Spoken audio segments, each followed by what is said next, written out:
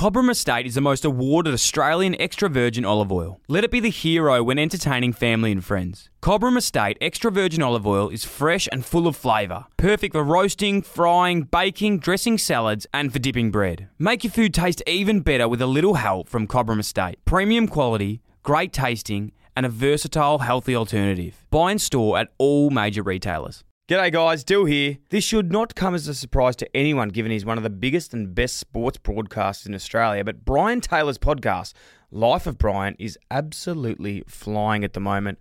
Recently he's had on James Brayshaw, Tony Jones, his nephew and Sydney midfielder James Rowbottom, and even horse teeth Tommy Sheridan. Life of Brian is not just about the guests, it also provides a great insight behind the scenes of the football media and BT's life away from the mic. He's a very, very quirky man. Who would have thought picking up sticks is so important? The show is hosted by his son Harrison, and it's fair to say the apple doesn't fall far from the tree because Harrison gives Brian a run for his money. Life of Brian is a clubby sports podcast and it should be in your rotation.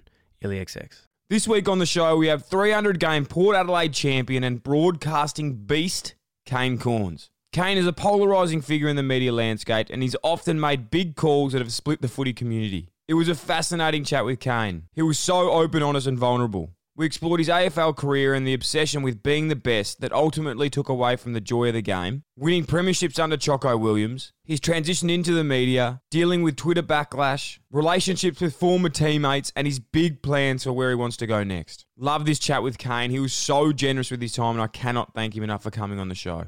Hope you enjoyed as much as I did.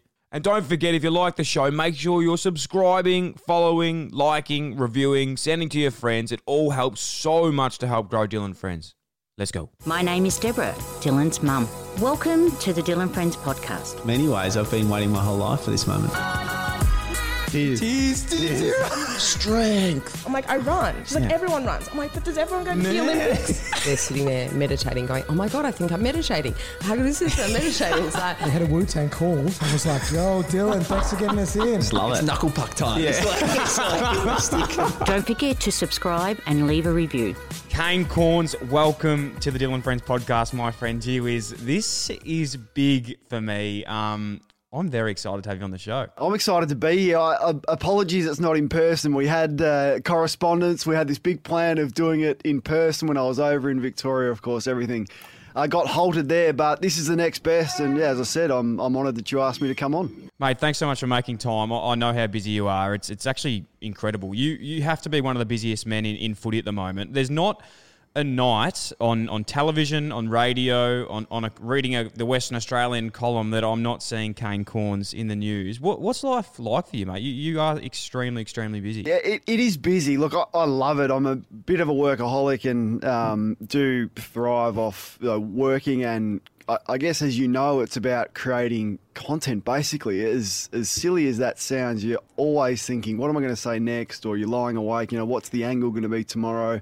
What's going to get a reaction here? What am I passionate about? So whilst you see and hear a lot in the media, I think behind the scenes it's just as full on in your mind, more so than anything, about trying to come up with an idea and try and discuss and get the fans engaged and willing to join in conversation with you. Love it or hate it, and they will get that as long as there is a reaction and you're saying what you believe. So, look, I love it, mate. I feel fortunate to be still in the industry. I do owe a lot to the SEN business and probably Craig Hutchinson, who identified something in me a long time ago. I'm sure we'll get to where it all started and how I got into it, but love what I do.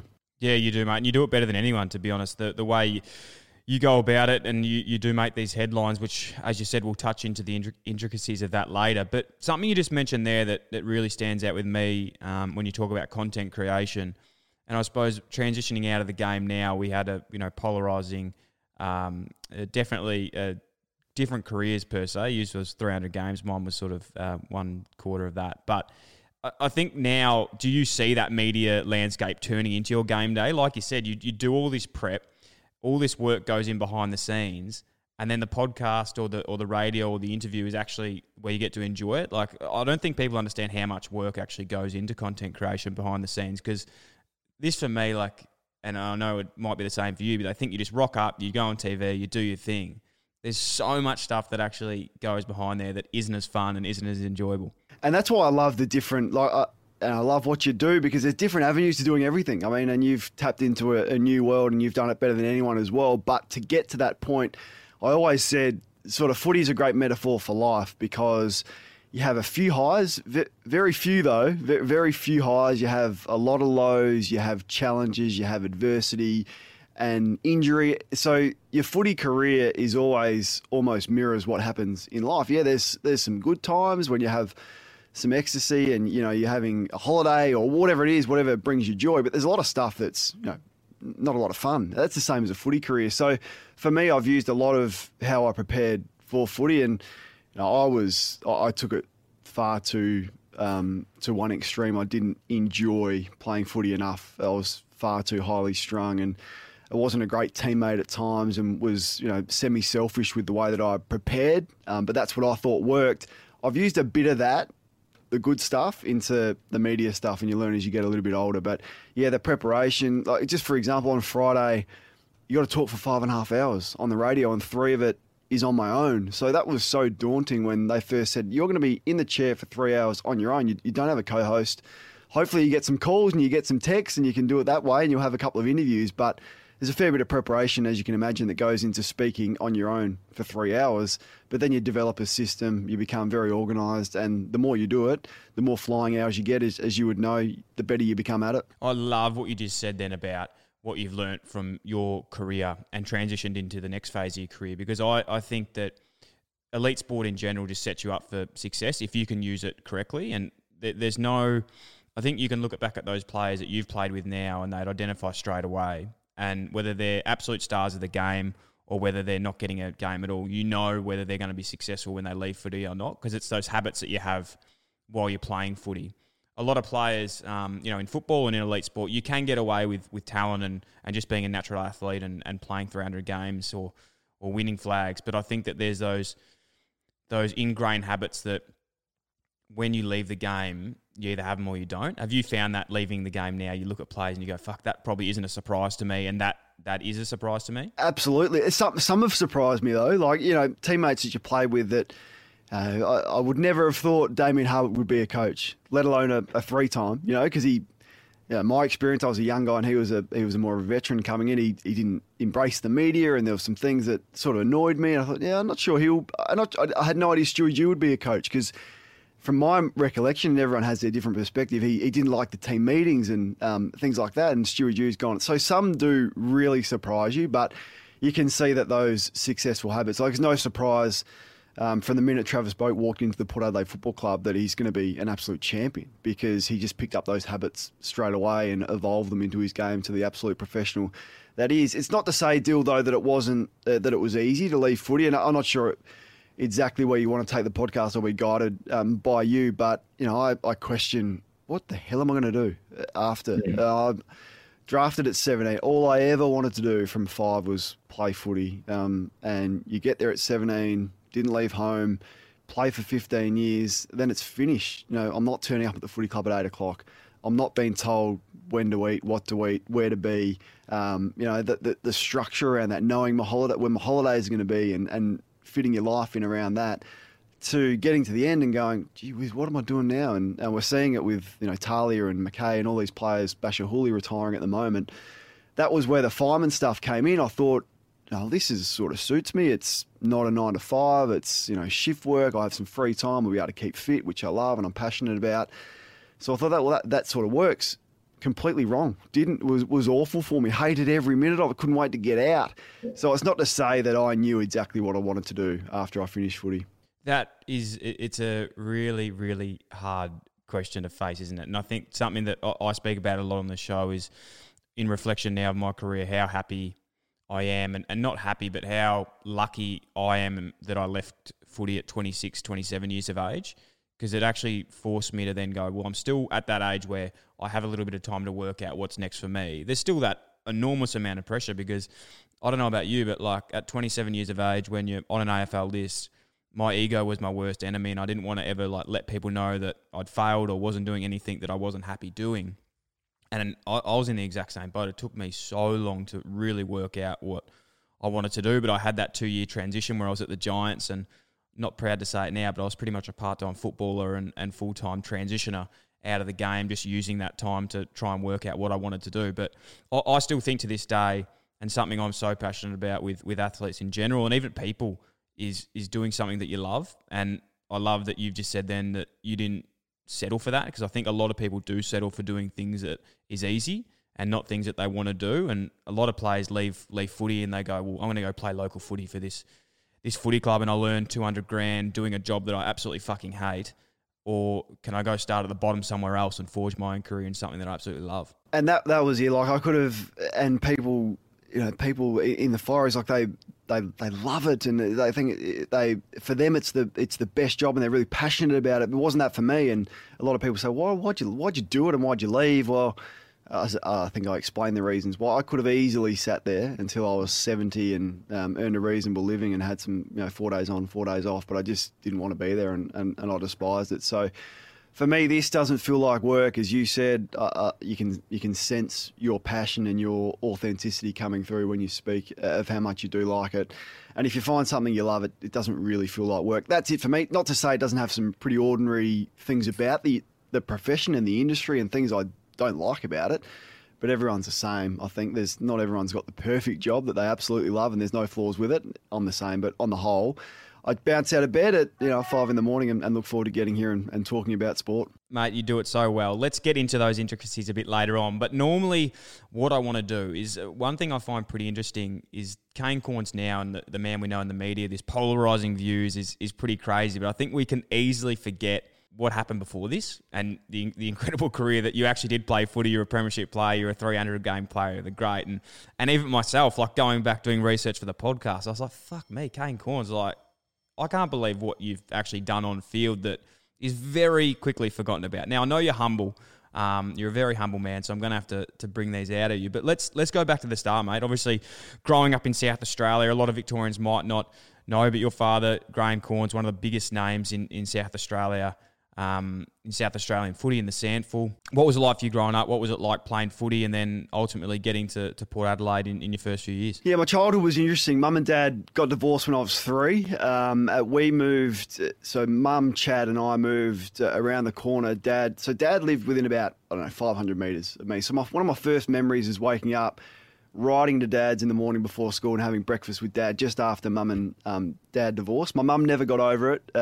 There's an incredible sadness from my childhood. It just to the point where I just remember seeing Mum in despair at times. She still hasn't got over it. Like, it's just never been able to move on. And I was quite close to Mum, so did it tough because you felt your mother's emotions through that. Dad was coaching, he was busy. He had owned a car yard and he had a radio and he had coaching and all that. So he was fine. I was never concerned about him. We saw him every second weekend. So for me, my childhood was full of a lot of sadness, and I never sort of could understand why my mum was so upset. So that was the overriding. We then moved to Yule Street in Glenelg, which is, once again, maybe 200 metres from the Glenelg Oval, where Dad was coach. He was a legend, 300-game player, all of that.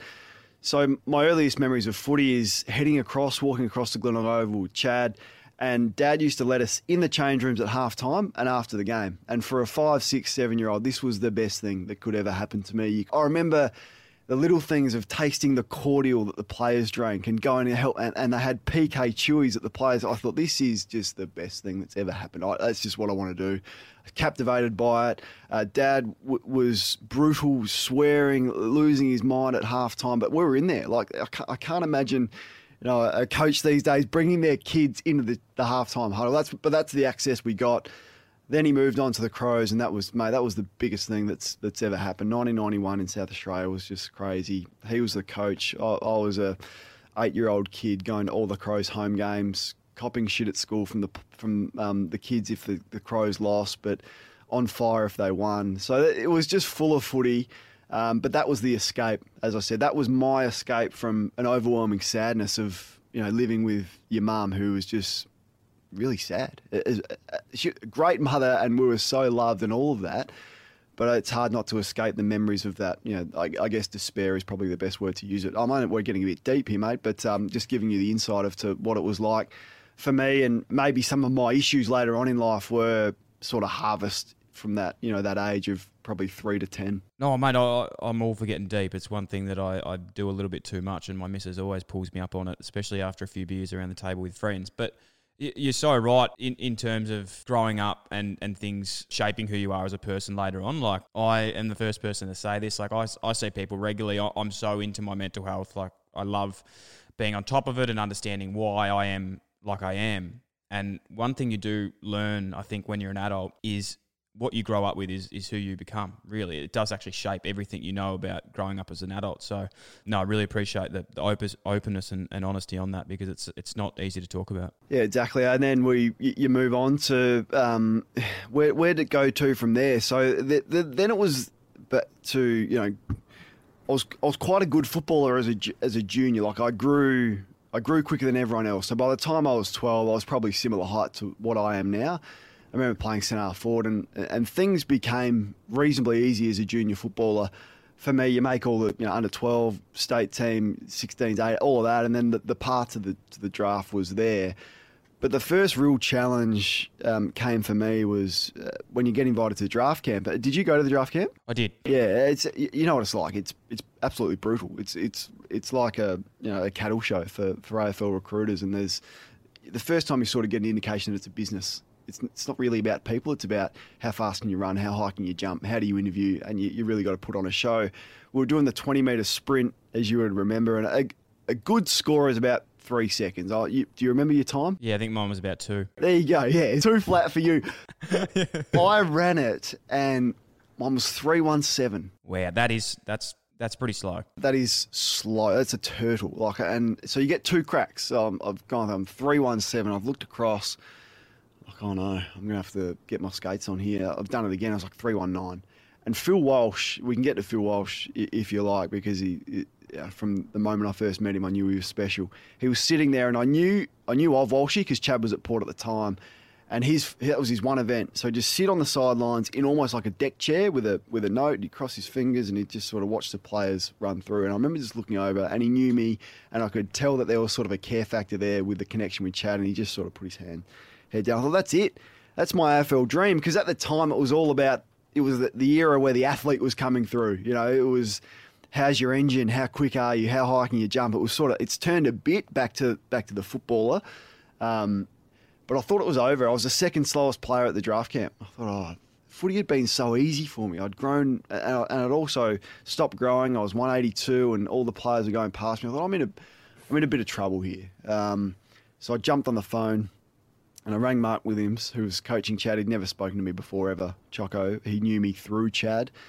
And I said, Choco, you got to draft me. Like, you won't regret it. You got to draft me. And they had picks 12 or 20 or something. He said, look, I'm not drafting you with my first pick. We'll see what happens later on. Anyway, cards fell my way. But I just remember that the first real challenge that I've faced as a footballer after things coming pretty easy for me in the junior ranks.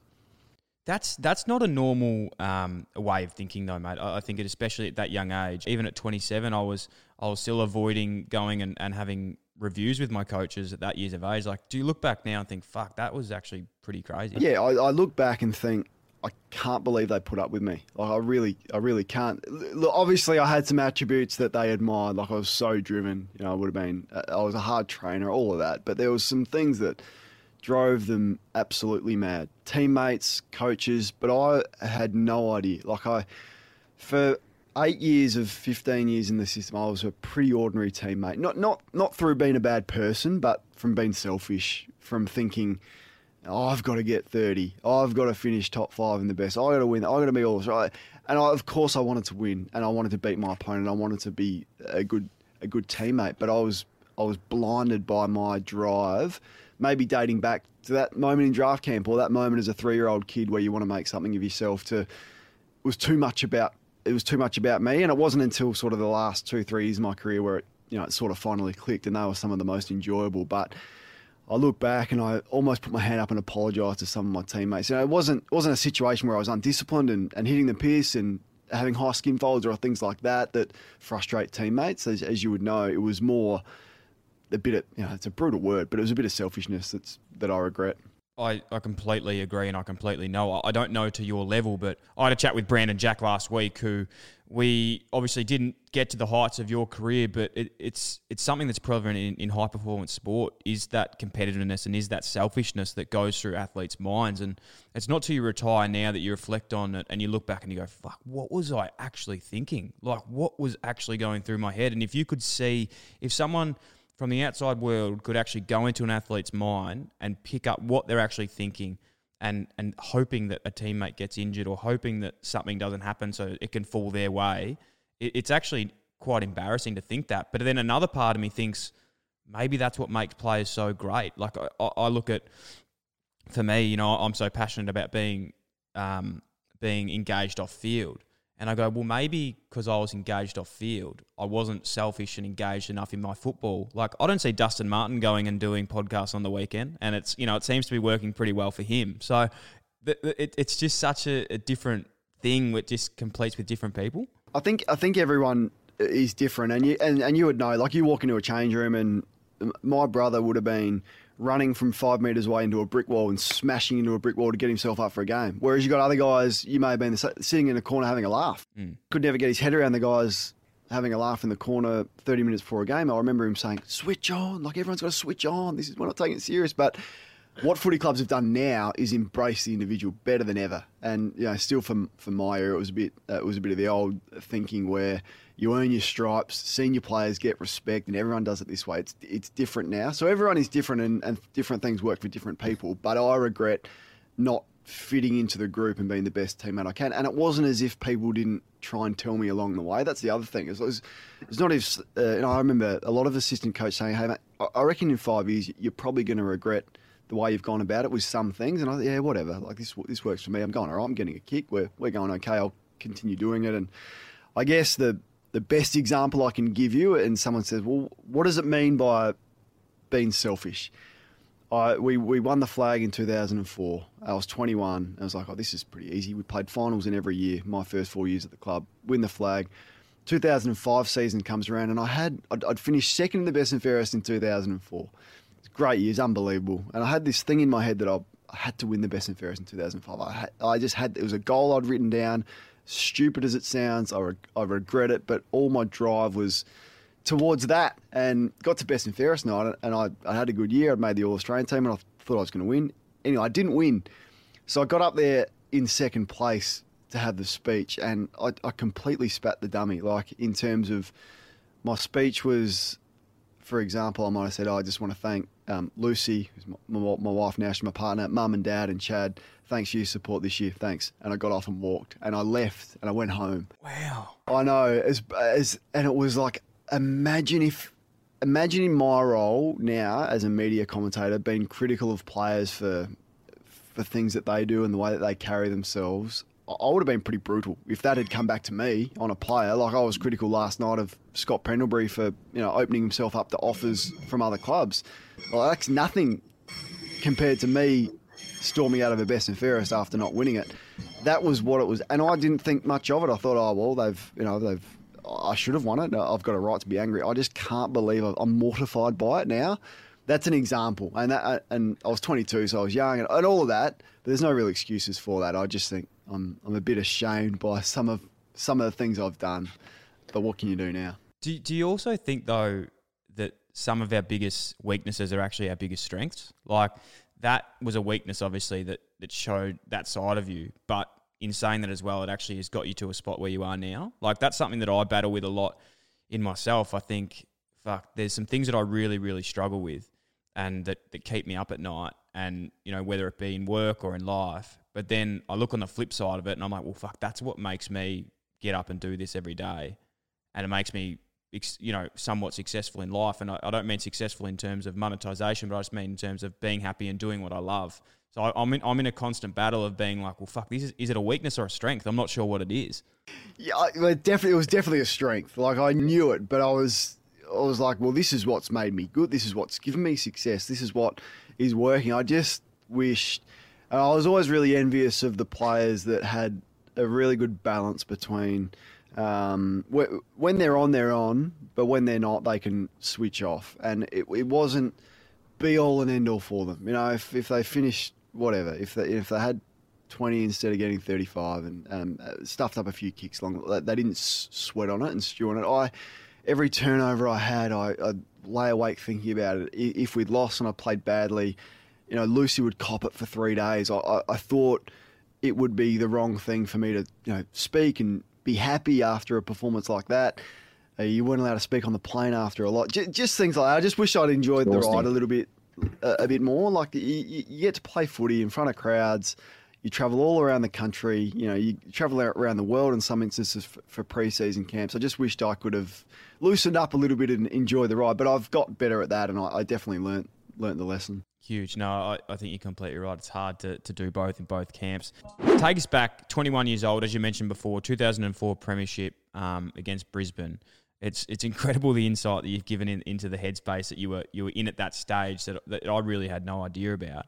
But what was it like winning a flag at that time with Port? And obviously it was by a pretty big margin too. Well, it was a relief. And I know that's not the word you should probably say. It was a relief. We'd won more home and away games than any other team for a 4-year stretch from 2001 to 2004. But 2001, they went out in straight sets. That was my first year. I didn't play in the finals, but I remember the fallout from it. Finishing the top 4, gone out in straight sets. 2002... finished one or two and lost the qualifying final, which meant your road's way too difficult. Won the first final. 2003, same thing happened again. And we were just called chokers. Like everyone was calling us chokers. The major sponsor here said Port Adelaide would never win a premiership with Mark Williams as coach, and so you front up again in 2004. I'm just sort of like, is this what it's like? I'm just trying to get a kick here in my first couple of years. So to win the prelim final was the first time Port Adelaide had done it in 2004, and it was such a tight game against St Kilda. It was just amazing relief. It was like, oh, we've done it. We've at least climbed the hurdle to get to the grand final, and then you could enjoy the week a little bit more. It was an amazing experience. I remember the final siren went, and Damien Harbert came up to me and said, "This will be the best week of your life." This is moments after the final siren in the prelim final. I said, "Oh, okay." He said, "Trust me, embrace it. It'll be the best week of your life." And it was. It was the best week of my life. From Monday turning up to organising tickets for your family and friends and all that, to Tuesday, all the media stuff, to main training on Wednesday where we're at Alberton Suburban Ground where all the fans are let in and they're just losing their mind, to Thursday jumping on a plane and heading to Melbourne a day earlier than you usually go. Friday's the parade. Friday afternoon we're training at the MCG. So it was amazing, really. And I loved every moment of it. You mentioned about the Choco, the famous Choco with the choking, like walking down with his tie, and obviously it's something that we've all seen now. What was he like as a coach, if there's a short answer in that? And obviously the publicity he's getting now at Melbourne, it looks like he's doing some pretty incredible things there. He just wants you to get better. So if you ask me what makes a good coach, their whole mission is to make the club and the players better. I think that's what coaching is, isn't it? Your job is to make others better. And that's what makes him a success. All he cares about is making his players better and the club better and the people better. Yeah, he's got some flaws and like we've discussed about some things that you'd do differently. I'm sure he's got things that he'd do differently, but at the heart of it, he's a great person who is all about making people better. And we caught up with him. We try and catch up once a year as a group. It's been a bit more difficult the last couple of years, as you can imagine. But there was a small group that caught up for coffee when I was in Melbourne last, and the same thing comes through. He's just about caring. You see it on the interchange bench. What 60-year-old in the game is on the interchange bench screaming instructions to his players to make them better? He's in the warm-up. He's doing kicking with his... So, I don't know. I could go on about him for ages. Indebted to him for the role that he's played. A couple of times I told you I rang him before he even knew me, before the draft camp. He took the call. When I was on the list, you said you avoided coaching feedback. I used to take it to the next level, unannounced occasionally.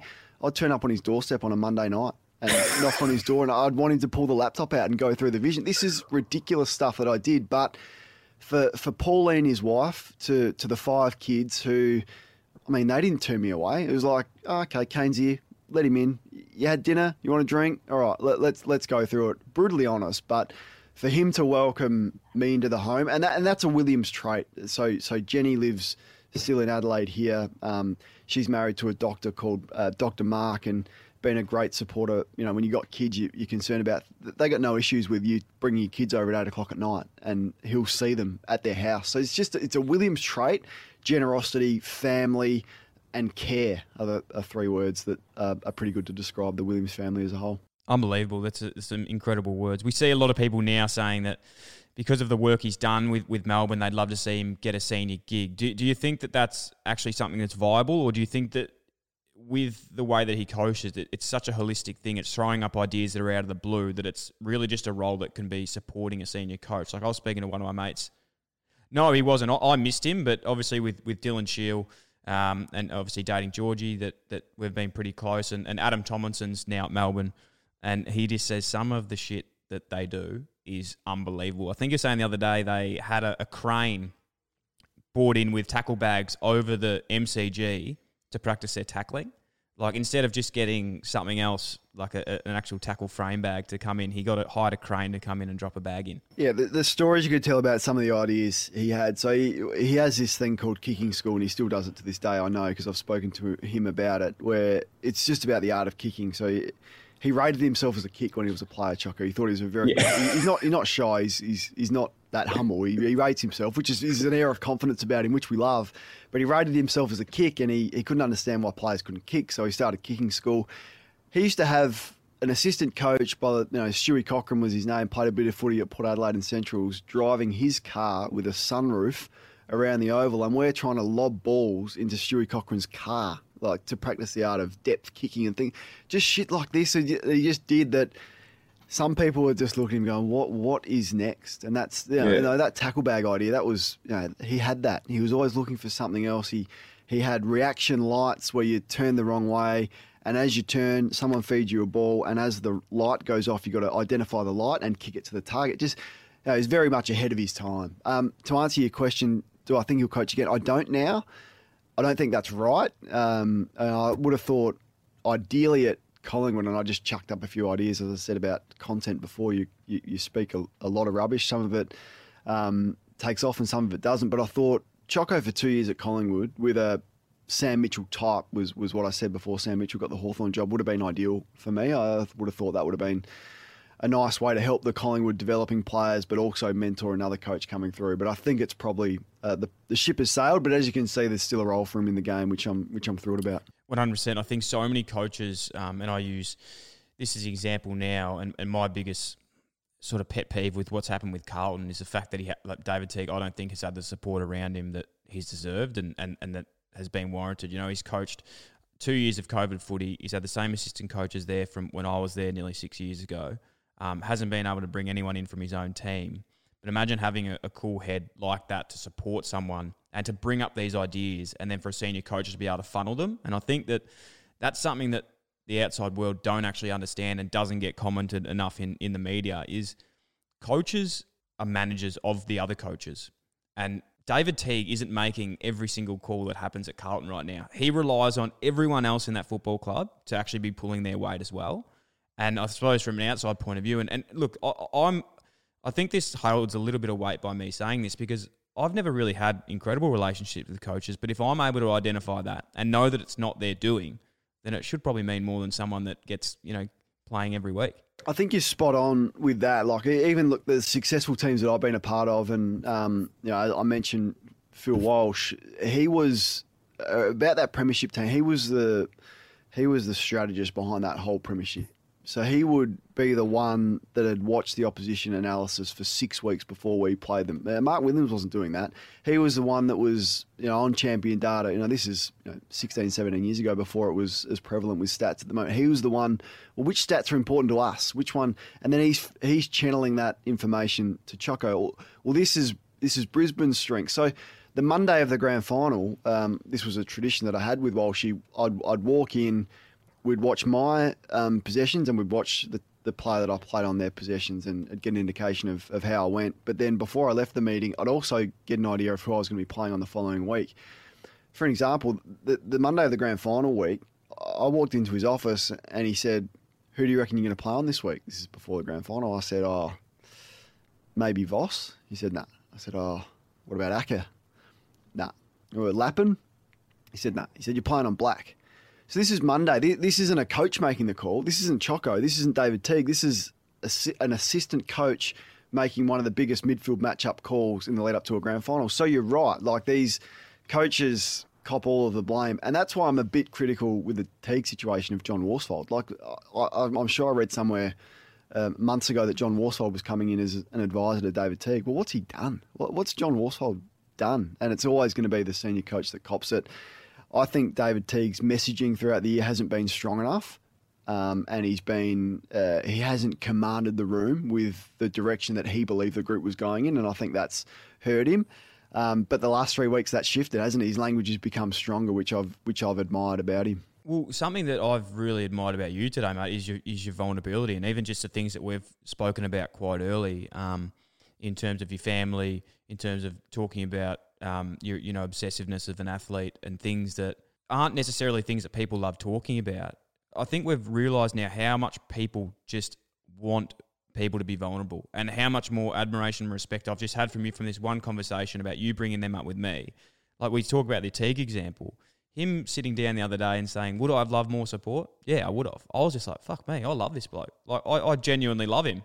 Like, what a legend. I wanted that more, and I think he had I don't know, this is my read on the situation. I think he had a real confidence that he was the right guy moving forward, and I don't think he ever thought, well, they're gonna move off me, and maybe that was due to some strong relationships he had with key players and influential players at the club. So I think he maybe felt a bit more secure, and he didn't need to fight like he has done in the last 3 weeks. But I love the fact that, his comments about this isn't essentially the way to treat people. This isn't high performance. This isn't a high performance club, the way that we're doing this. You can't have people from fitness guys to doctors to physios to recruiting walking around thinking, am I here next year? From the coach, it's not just the coach. This review is all encompassing from players, the uncontracted players. You've been in that. It's brutal for players. What are we? We're late August and people don't know where they're going to be next year. It's not a way to treat people. And I think most people believe what you think about his coaching. And I've been as critical as anyone about Carlton's performance, but that's not the way to treat your senior coach. And he's a player of that club as well. He's represented the club 100 times. It's just not the way you go about dealing with people. Yeah, and that's probably the hard thing for Carlton supporters in general. I think, just touching on that quickly, is that this isn't a thing that's been happening for the last 2 years. I was there 4 or 5 years ago now, and the last 3 years of my career was exactly the same. I was sitting in exit interviews with weights coaches, both looking at each other going, is there any fucking point in us actually having a chat right now? Because we both don't know if we're even going to be here for the end of the year. So I think when you've got a place that no one knows if they're even going to be there, it's not comfortable. And that's why I've always been a big fan of what Hawthorn was able to do with Clarkson and stick fat by him. And the same thing happened with Richmond, with Damien Hardwick and the like. Is Teague the right man for the job? That's not the question at hand. It's just more the fact that is the support there, and is the support there for other coaches going forward? You look at Stewie Jew and Brett Ratton, even from St Kilda. Have they got the thing around them to keep them going forward? It's a massive problem for coaches, I feel. Agree with all of that. And you've all played. You've played footy for long enough. You've played with some really strong teams, and you've played with some teams that are breaking apart. And that was, for me, the worst team I've played in was 2011, 2012.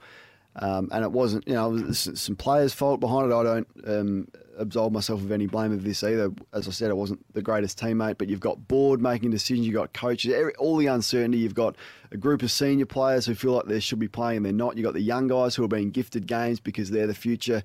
And all of a sudden your group is in different sort of organisations. You've got the group, you can, what are they saying over there in the corner or in the car park? You're not united. And I hate to keep talking about Walshy, but the one thing that he did say that always stuck with me, he was in charge of the leadership program, and at leadership meetings, the last thing he would say is, has everyone said everything that needs to be said before we leave this room? Because good clubs have conversations in here, shit clubs have conversations out there. And I've never forgot that as like, okay, if you're not willing to say it now, don't say it at all. And if you are, you got an issue, bring it up and we'll address it and we'll talk about it. And I'll never forget the moment he said that and the influence he had over me as a person and a footballer. I've got a very linear story that I have told before, but I feel like I have to tell you this because at the end of my sort of tenure at Carlton, and this is why I do speak of Brendan Bolton so highly and think that if he did have support network around him, I would love for him to get another job at a coaching position. He had absolutely no right to care about me. I'd crack the shits. I was selfish. I was doing my own thing. I was probably a really bad person to be around in the footy club, and thinking that I was a positive person, I definitely wasn't. And I remember one day he pulled me up and we had a meeting, and this was probably round 20 at the end of the season. Like the writing was on the wall, but he still pulled me to this meeting, took a half an hour out of his time to have a chat. And he said, mate, how do you think the club's going at the moment? You know, you're a likeable guy. You know, that all the boys love you. How do you think it's going? And in my head, I'm like, yeah, mate, it's going good. Whatever, like, let's get this done. And he goes, no, come on. Like, what are the boys saying about everything? And to this stage, I was fed up. I was like, fuck this. You know what? I'm going to let him have it. I said, you know what, mate? Everyone's fucking pissed off. Like, you're playing these young blokes. You're doing this. You're doing that. Like, we're saying all these things, and, you know, you're giving these guys games, and you say this to me, but you say this to them. And he just looked at me and he's like, who's saying those things to you? And I was like, what do you mean? And I was like, I'm not throwing my mates under the bus. And he goes, is Mark Murphy saying those things? And I was like, oh, nah, not really. He goes, is Paddy Cripps saying those things? I was like, oh, nah. You know, Sam Doherty? No. And he goes, you are who you surround yourself with. And if you're negative, you're going to hang around with negative people. He goes, and honestly, still to this day, I get goosebumps thinking about it because it changed my life forever. Like, not in terms of football club, but it was like he genuinely just like wheeled me in. I thought I was going to slam dunk him, and he's just come right over the top and punched me straight in the face. And I just realised I've been the most negative piece of energy, that because people feel like they can come and bitch and moan to me, that's what they're going to come and do. Like, I'm not going to go bitch and moan to you if I don't think you're going to accept it.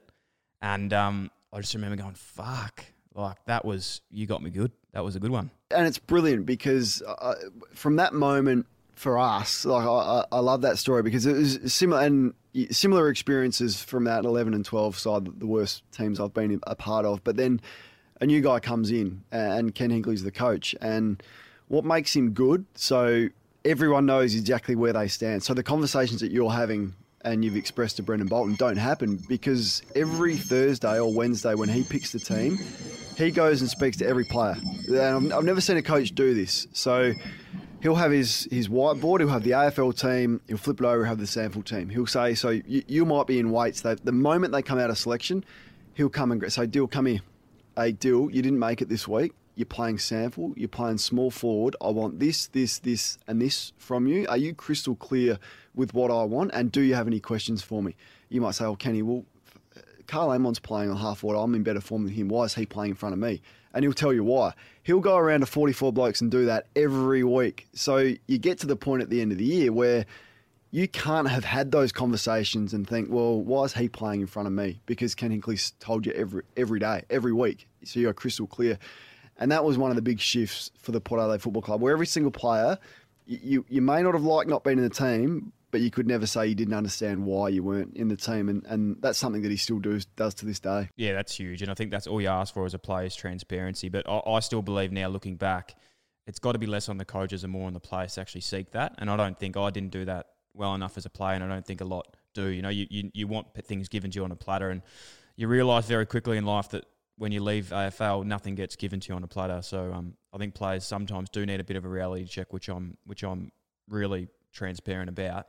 You speak about Port Adelaide, and this is something that I've been absolutely fascinated with for a long time. Your career obviously started, I think 2000, 2001. You win your flag in 2003. I actually debuted in a NAB Cup game back in 2010 playing at Adelaide Oval. And I remember going there and this vision of Port Adelaide being, like, no offence to Port Adelaide, but back in the day it was I was like, this is a dire club, you know, like they're putting tarps over seats here. I can't imagine anyone wanting to come play out here. This is incredible, like how, quite bad this is. To fast forward a few years later, and you've had this complete rebrand of a club. You've changed the jumper. They've brought in Never Tear Us Apart, In Excess. The game day experience is second to none. Now, I know you need success to change clubs, but I feel like as an actual board and organisation, or whoever it was in the marketing department or the CEO, whatever it is, it's got to be one of the biggest 180s I've seen in sport. And I don't feel it actually gets enough credit that it deserves. It probably doesn't. And I'm glad it's astute of you to pick up on it, because that would have been Footy Park, I reckon, if it was 2010, your first game would have been, It's cold, West Lakes. It was the Crows' home. It was always it was where the Crows had their facilities. You walk around the stadium, there's Crows signage everywhere, and the Port Adelaide people just didn't embrace it. It was impossible. It just didn't feel like their home. So the move in 2013 to Adelaide Oval really helped. Heart of the city, nice new stadium, and the Port Adelaide people thought that they could embrace it. The other thing they did, instead of distancing themselves from where they came from in the SANFL, was they started to embrace that. There was a real confusion when they came in. Are we Magpies from the SANFL, or are we a new entity? Well, and fans were confused, so they embraced the past. They brought back some people to the club. Keith Thomas was amazing. He was a CEO. He's not anymore. He's just left, but he was amazing. Koshy was amazing. Love or hate Koshy.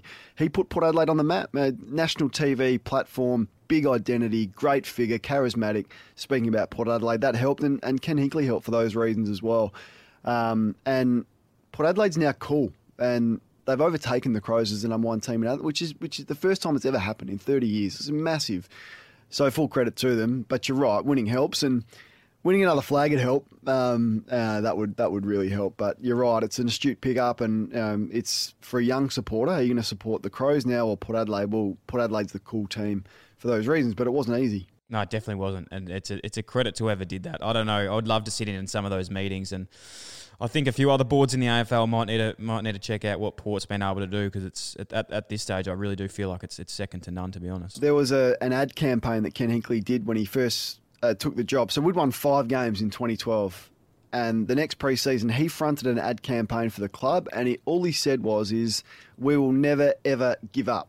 He didn't promise anything in terms of we're going to win it. But what I can promise you, we'll never ever give up. And for the following year, we won a final. We went from 5 wins in 2012, 5 wins. So that's North Melbourne now. So 4.5 they won for the. Can you imagine North Melbourne winning a final next year? I can't, but that's what happened for us. And then the next year, kick away from a grand final. The turnaround was as quick as I've ever seen, because of the reasons you identified. But yeah, it was pretty bold marketing campaign, got the people behind it. They put T-shirts on the seats of the first game at Adelaide Oval. They embraced it.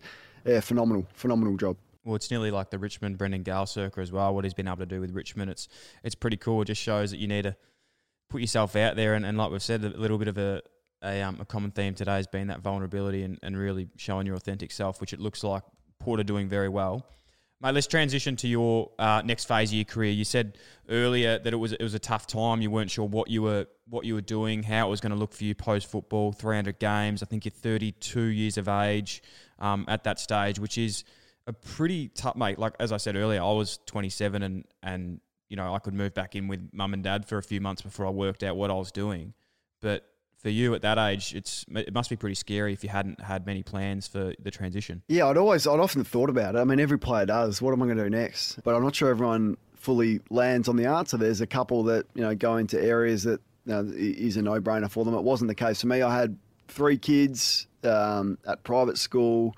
I had kids as a youngster. My kids would have been 32, so that's 6 years ago. My eldest would have been 9, so he's pretty old and into schooling. So, yeah, you got some commitments. So what are you going to do? And my best mate's a fiery. He said, look, you'll love it. 4 days on, 4 days. You have so much time off. When you're there, you can go to the gym and keep fit, and you're around these guys.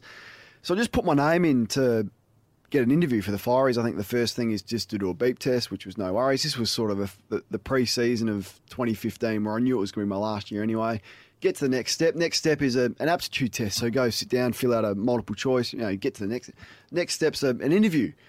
So I prepared for the interview like I prepare for everything, and I've blown them away in the interview. I could when you have a really good interview, I could tell that I'd done everything. I was really well prepared. I knew the questions, the way that they were going to go, and I blew them away. And I walked out of this interview and I thought, I'm going to have to if I get the nod here, I'm going to have to make a call halfway through the year of whether I take it up. And the letter comes out.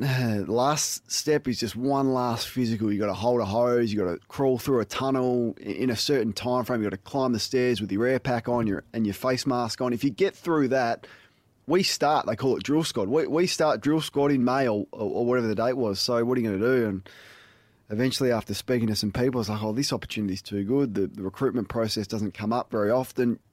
I'm going to have to make a call. So I went and sat down with Ken Hinkley. I was on like 297 games. He said, Well, it was going to be your last game. It was going to be your last year anyway. You knew that. We knew that coming in. If this is what you want to do, you've got our full support. It was amazing from them to do that. Keith Thomas, the CEO, was the same. Chris Davies, the footy boss, all fully supportive. Ken said, I want to get you to 300 games. I want to get you there. So people think that's a little bit selfish to get there, but no, it was important. It was important to me. It's 300. Sounds a bit better than 298 or 297, doesn't it? Like it was just. Oh, definitely. It was just there, like to be the first 300. There is a few things that keep me up at night, and finishing on 41 and not 50 is one of them, to be honest. Exactly right. So the club was fine with it. We're going to get you there anyway. So I played the last game and went off and had a couple of weeks off, and then started this drill squad, which was so intense. Like 3 months learning how to be a fireman. It was completely different to anything I've done. You've gone from earning $350, I think I was in my last year, to earning 41,000 or something so there's a lot of adjustment. There's just one example of adjusting to life doing it. Got through it, didn't mind it, but from basically the moment I started, when I was fully qualified, I knew it wasn't going to happen. I was dabbling in the media. It was always an interest for me.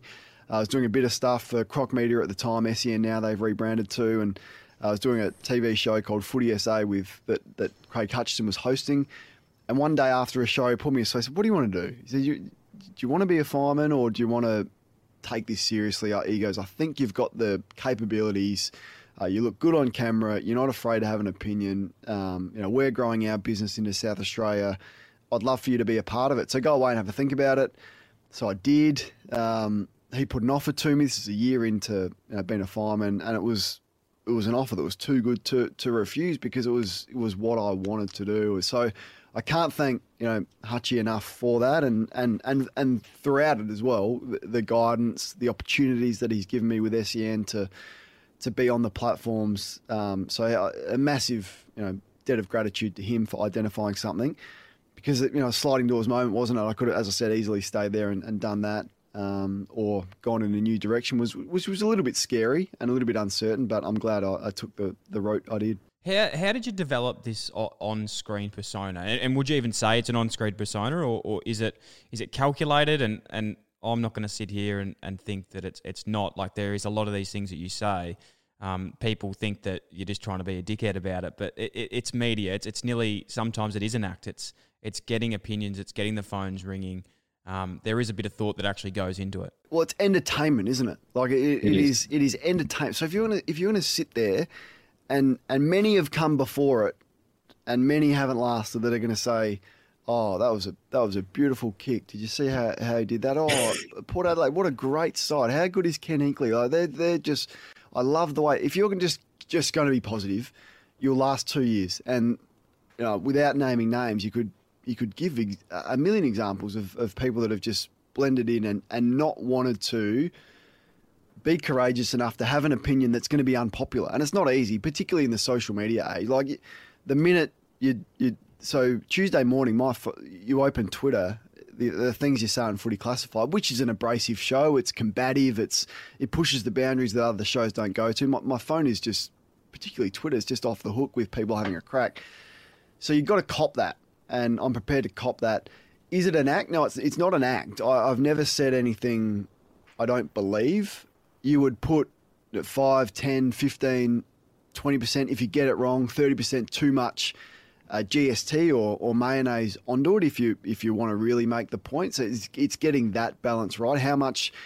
So you give an opinion which you believe in. What level do you take it to in terms of how hard are you going to go or which areas are you going to go to? That is always the balancing act. But you've got to be prepared to say something.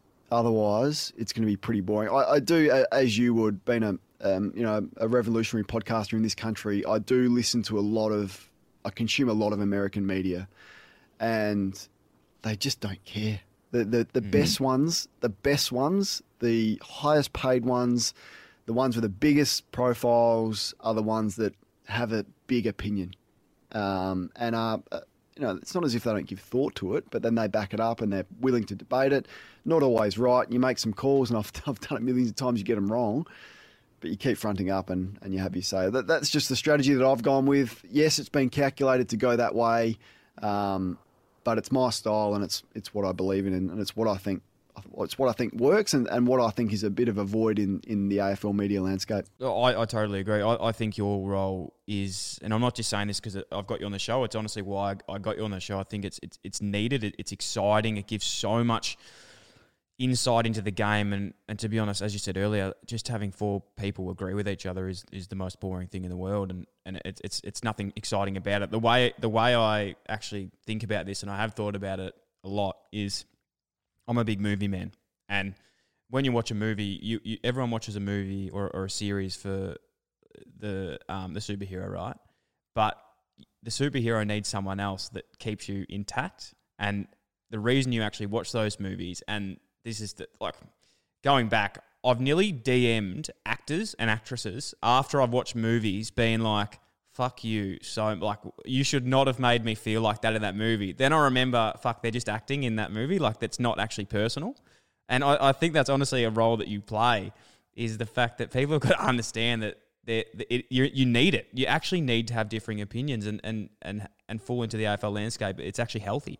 If you get, so my role would be to get a reaction out of you, to think a different way that you may not have thought before, to challenge your thinking, to challenge, and to get someone to pick up the phone and ring and or to text the show or to tweet or to do, to do what you did and DM and nearly DM an actor. I didn't, but I nearly did. As I said, I'm not there for the clickbait headlines. I get that and I understand that's the criticism you get. I'm not the one sitting there posting on social media with a link. That's not my role to do that. If Fox Footy want to pick up on something I say and use it as click, that's fine. That's the world we live in. I understand it, but it's not my role. My role is to be passionate about what I say, to truly believe in it, and be willing to. If Matthew Lloyd says to me, "No, that's wrong. I disagree with you," or to Tony Jones say, "No, that's wrong, Kane," to be able to come back at him with a considered argument as to why I'm saying that. So it's not as just saying such and such, is letting his team down, and then not be prepared to say why. So you got to be. You can't just fly off the handle with opinions that you can't back up. But it's interesting your point. I'm sure you've consumed the Rewatchables podcast. Yes. Yes. So they did a terrific one on Die Hard. So Die Hard's my favourite movie. And they rewatched that. There was 4 of them, and they go through the movie. If you haven't seen the Rewatchables, I urge you to check it out. It's amazing. And they spoke about the villain in the movie, Hans Gruber. I'm not sure the actor's name, but Hans Gruber is his name. He's no longer with us. But at the end of each movie, they speak about who won the movie. So you got the superhero, Bruce Willis.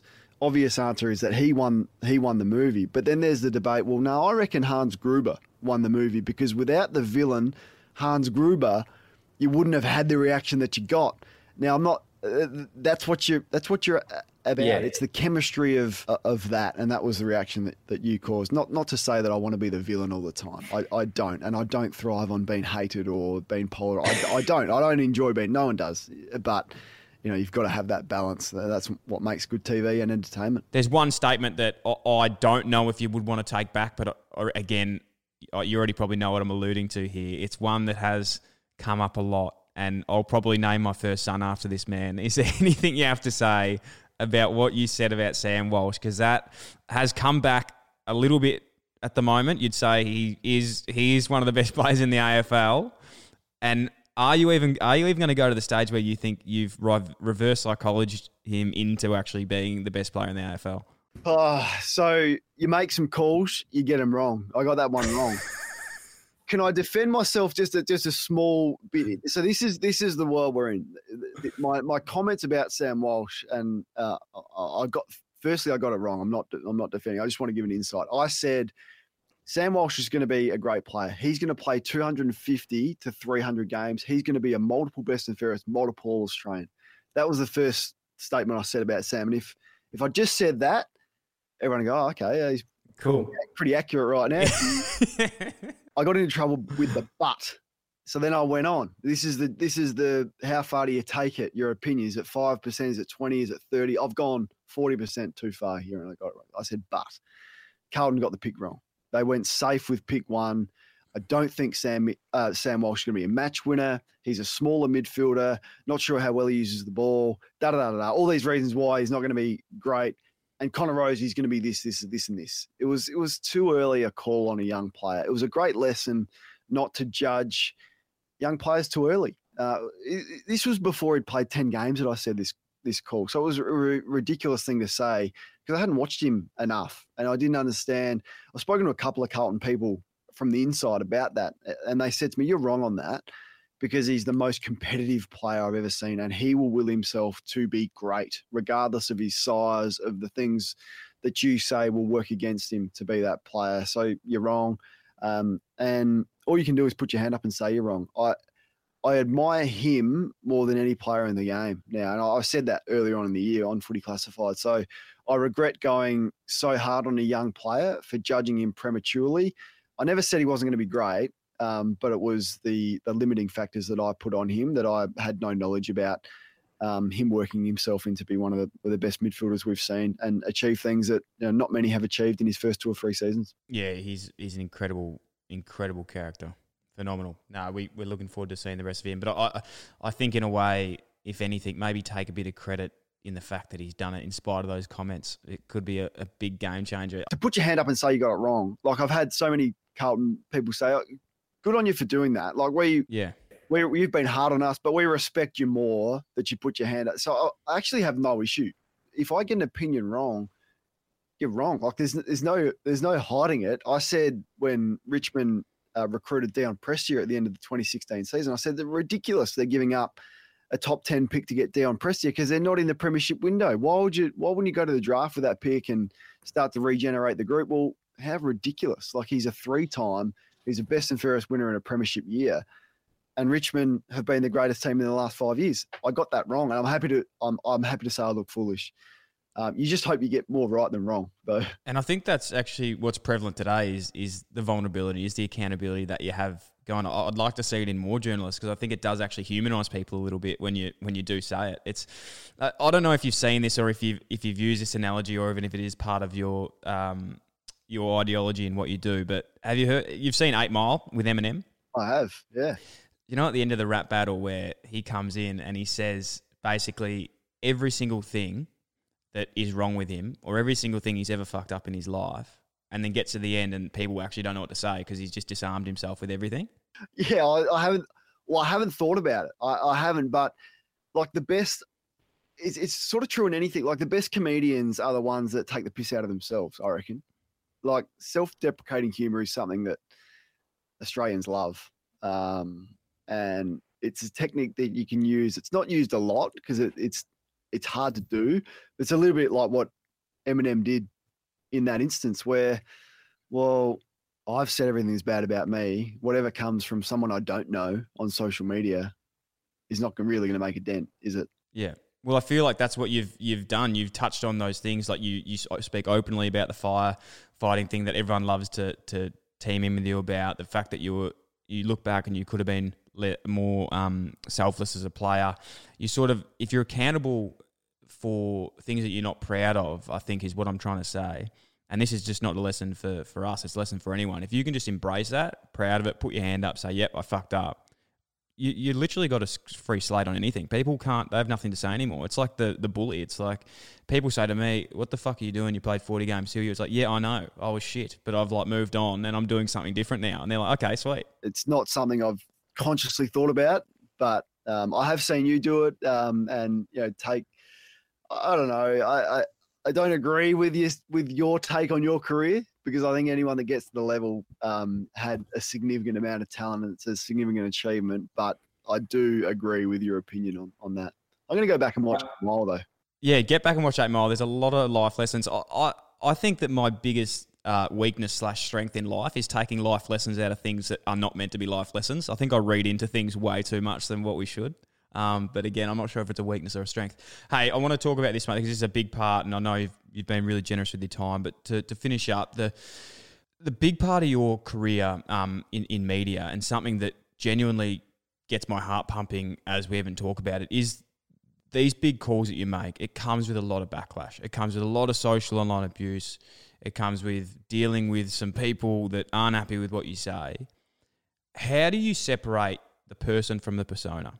How do you deal with what comes through to your inbox? Because as we said before, as players, they read the paper and you can say you don't read the paper, but at some stage, you're going to be reading these comments. And I don't personally, it's got to have an effect on me. Yeah, I would be lying to say if it didn't. So what I will say, I've got a lot better at dealing with it. So just very boring little things that I do. If I ever see anything on so Facebook's really dangerous. If I ever see anything on Facebook, Kane Cornes said this or whatever, it's 95% going to be negative. Like the comments are going to be, fireman, all the stuff that you mentioned that we've spoken about today. So I don't read anything on Facebook that has a link to me. I never go into the comments. On Twitter, you see a bit of stuff, but like in the mentions on Twitter, I'll just scroll up. So there's the mentions there. I'll just scroll to the top. So I will never go through these are all people that have, as you know how Twitter works. I'll just never read them usually. This is a couple of boring things that I do, but it's not easy. Like I lie awake thinking about what did I say there? What's going to be the backlash tomorrow? Who's going to have a crack back? Like it's all encompassing as footy was. So I don't think you'll ever get used to it. As I said, it's not nice not to be liked. I think everyone's starting position is to be liked. But a couple of quotes, you don't take criticism from people you wouldn't ask advice from. Just little things like that. It's like probably the person that's tweeting me right now is a big fat dude sitting in a basement eating a bowl of chips. Like that's how I process it in my mind. Yeah. Like this guy that said that, particularly the really nasty ones, I can't see you. You're probably anonymous. So I just think, okay, I picture him as this big fat dude with nothing to get up for with a bowl of chips, sitting in his basement, tweeting me from his phone. With a Holden Commodore as his display picture. Yeah, not to be nasty or anything. That's just how I picture it in my head because who knows who this person is. So don't let them get to you because you just don't know who's. I guess the hard ones are when a player comes back. So if I've said something about, they're the difficult ones. So if I said something about Jack Revolt on a Monday night, he'll go on AFL 360 on a Tuesday night and he'll have last right of reply. And they're the ones that you think, oh, gee, what's he going to say? Because their opinion holds a bit more weight. Or a former teammate that you play with. If you have to be critical of a player, how's that going to be received? Or your club. I know Ken Hinkley was really upset with some criticism I had over his coaching against Geelong in a game they lost earlier at the Adelaide Oval. He was ropeable. He didn't come to me with it, but it got back to me that there are some pretty strong language coming from Ken towards me. And that's hard because you've got a relationship with this guy. You really respect him. You rate him, and he's upset. But do you reach out in that case? Like, has it ever ruined relationships for you, or do you get like the maturity come through with the relationship and you get on the phone and call up? I think there was a bit of damage done between myself and Travis Boak at one point, dating back a few years ago. I was reasonably close with Boakey when we played. I said something in the media early days when I started in the media. They'd moved him to a half-forward flank, and I said, yeah, I'm not sure it's looking good for Boakey. If they've shifted him out of the midfield, where to next, or words to that effect. And he didn't like it, and I know why, because he's like, well, hang on, I just played with you last year or the year before. Now you're off there in the media having a crack at me about my role, and that did a bit of damage to the relationship. It's never been the same since. We've since spoken, and I text him semi-regularly and congratulated him on his 300, but it hasn't been the same. Similarly with Ollie Wines, I was quite critical of Ollie when he was water skiing and he hurt his shoulder, which ruined his season. I was like, what is an AFL player doing water skiing and wrecking their shoulder? He hated that. His family hated it. And the relationship's probably not been the same since. So yeah, I mean, it's brutal, isn't it? Like there's some things you say you can't take back. Not that I disagree with what I said. I believed it, as I said at the time. But yeah, it's hard when people more so than just your average troll on Twitter. Yeah. And we speak about one last one on that, just that it's absolutely made my life, this one that came through. There was a clip one day on the Sunday Footy Show, and it was of Mark Murphy going for a ball. And I think you said Mark Murphy could have dived harder for this. Now, I'm not talking about the specific clip, but one of my good mates who I played footy with, Nicky Graham, actually tweeted back to the Sunday Footy Show saying Kane would have been in the grandstand with that push. Now, you came back to Nick, and I think you said, Nick, I think it's about time to update the profile and the display picture, mate, into which has given me the most happiness I've had in my life for about the last 2 years. So I just want to personally thank you for that one. Change the profile picture since, because I think he has a crack every out from time to time. I see, I laugh. Look, he's passionate about the club, isn't he? But he did leave the playing profile picture up for about, I don't know. I think it was 2 years too long. 2 years too long, I reckon. Time to move on, Nick. I'm glad you finally have. Mate, you don't understand how happy that made me and how happy it still makes me today. But that was one of the all-times. He was very quiet on Twitter for a few months after that and was going through the rebranding phase of the page. So he left it for a while, but no, it's all good fun. I mean, it's a game of footy, isn't it, in the end? Oh, fuck, that was good. And I thank you for that. So hopefully you guys can pick up your relationship soon online. Mate, to finish off, I can't go... it'd be remiss of me not to get some of the calls off the biggest... media star in the game to finish off the season. Now, I haven't worded you up about this, but I'm hoping you have some opinions. Who wins the Brownlow medal this year? I think Bontempelli will win it. I think he deserves to win it. I think he's been I think he's the best player in the game. He is the best footballer in the game right now, and I hope he's rewarded with the Brownlow medal. Who wins the premiership? I think Melbourne's game is in the best order. Like I think that, so I have the most confidence in the way they're playing. I don't want to sit on the fence, so I'm going to say Melbourne. Like it. I was against it until they went and won at Geelong last week. I think that is one of the biggest things that's happened for that footy club for a long time. You saw the passion that Petrarca had when he spoke about it after the game, which was pretty special. And there's something uncanny about Max Gawn kicking that goal after the siren when he, I suppose, copped a lot of flack for missing one against Geelong. I'm pretty sure it was a few years earlier, which is exciting. So if Melbourne are winning the premiership, who's got the Norm Smith? Clayton Oliver is a player that has proven me wrong. So I'm happy to call it. I remember speaking about Clayton Oliver. I was like, yeah, he gets a lot of it, doesn't he? And his resume looks good, but gee, wastes the footy. He's a player I respect. Guys that identify weaknesses in their game, go away and work on it. And now he's complete. Like his running power, his fitness, you can tell has improved. He looks hard. He's not. His skin folds would have been a bit high just looking at him. The eye test would tell you that, but he looks like streamlined, hard, super fit. He's tough, and now he goes forward and kicks goals. So on the big stage, finals footy, I reckon is going to suit him. So let's say Clayton Oliver. Love it. Kane, I honestly cannot thank you enough for coming on the show, mate. To finish up, I just always ask my guests, what is next for you, my friend? You alluded to something earlier that really pricked my ears up pretty high, and it was talking about the podcasting game in the US. Do you see yourself moving into this space? What is the role for you? Where do you see yourself going? Yeah, I've got big plans. I would be lying if I say I didn't have big ambitions, probably to make it a bit bigger in Melbourne. So whether there's a move to Melbourne on the cards or not, I do enjoy hosting as well. So hosting own radio shows and hopefully one day hosting, rather than just being a panelist, being able to host in your own right a TV show like a Classified or a Sunday Footy Show. I'm not trying to get rid of anyone, but that's just the two shows that I'm on. To be able to host in your own right, and then it's less reliant on being the opinion guy, but you can also bring in others and make them look better. So that would be something that I'm really interested in. But yeah, I'm not exactly sure. I'm happy doing what I'm doing at the moment, but looking forward to having some big ambitions to perhaps make it a bit bigger in Melbourne. Huge, mate. I absolutely love it. I've got no doubt you're going to tick those boxes. And, mate, this is the first time we've obviously met today, but I really can't thank you enough for your openness and honesty and your time. You've been extremely generous and, I really, really blessed to have you on the show, mate. So thank you so much. A lot of fun, mate.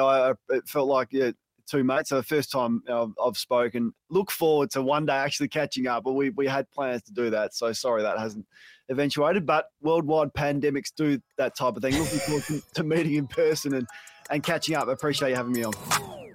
If that wasn't enough for you and you want even more, you're in luck. Dylan Friends is now on Patreon. Dylan Best Friends. If you'd like to learn more, you can head to patreon.com/Dylan Friends, or you can head to the link in the show notes. Thanks for listening to the Dylan Friends podcast. If you like the show, it'd be a massive help if you could like, follow, rate, leave a review, or even share with your friends. The show is produced by myself and Sam Bonza. Damon Jackman from Creative Edge Films is responsible for audio and visual production. The show is recorded at the Dylan Friends studio in Melbourne, Australia. If you'd like to get in touch or suggest a guest or advertise with the Dylan Friends podcast, please email us at inquiries@dylanfriends.com. Thanks so much for tuning in.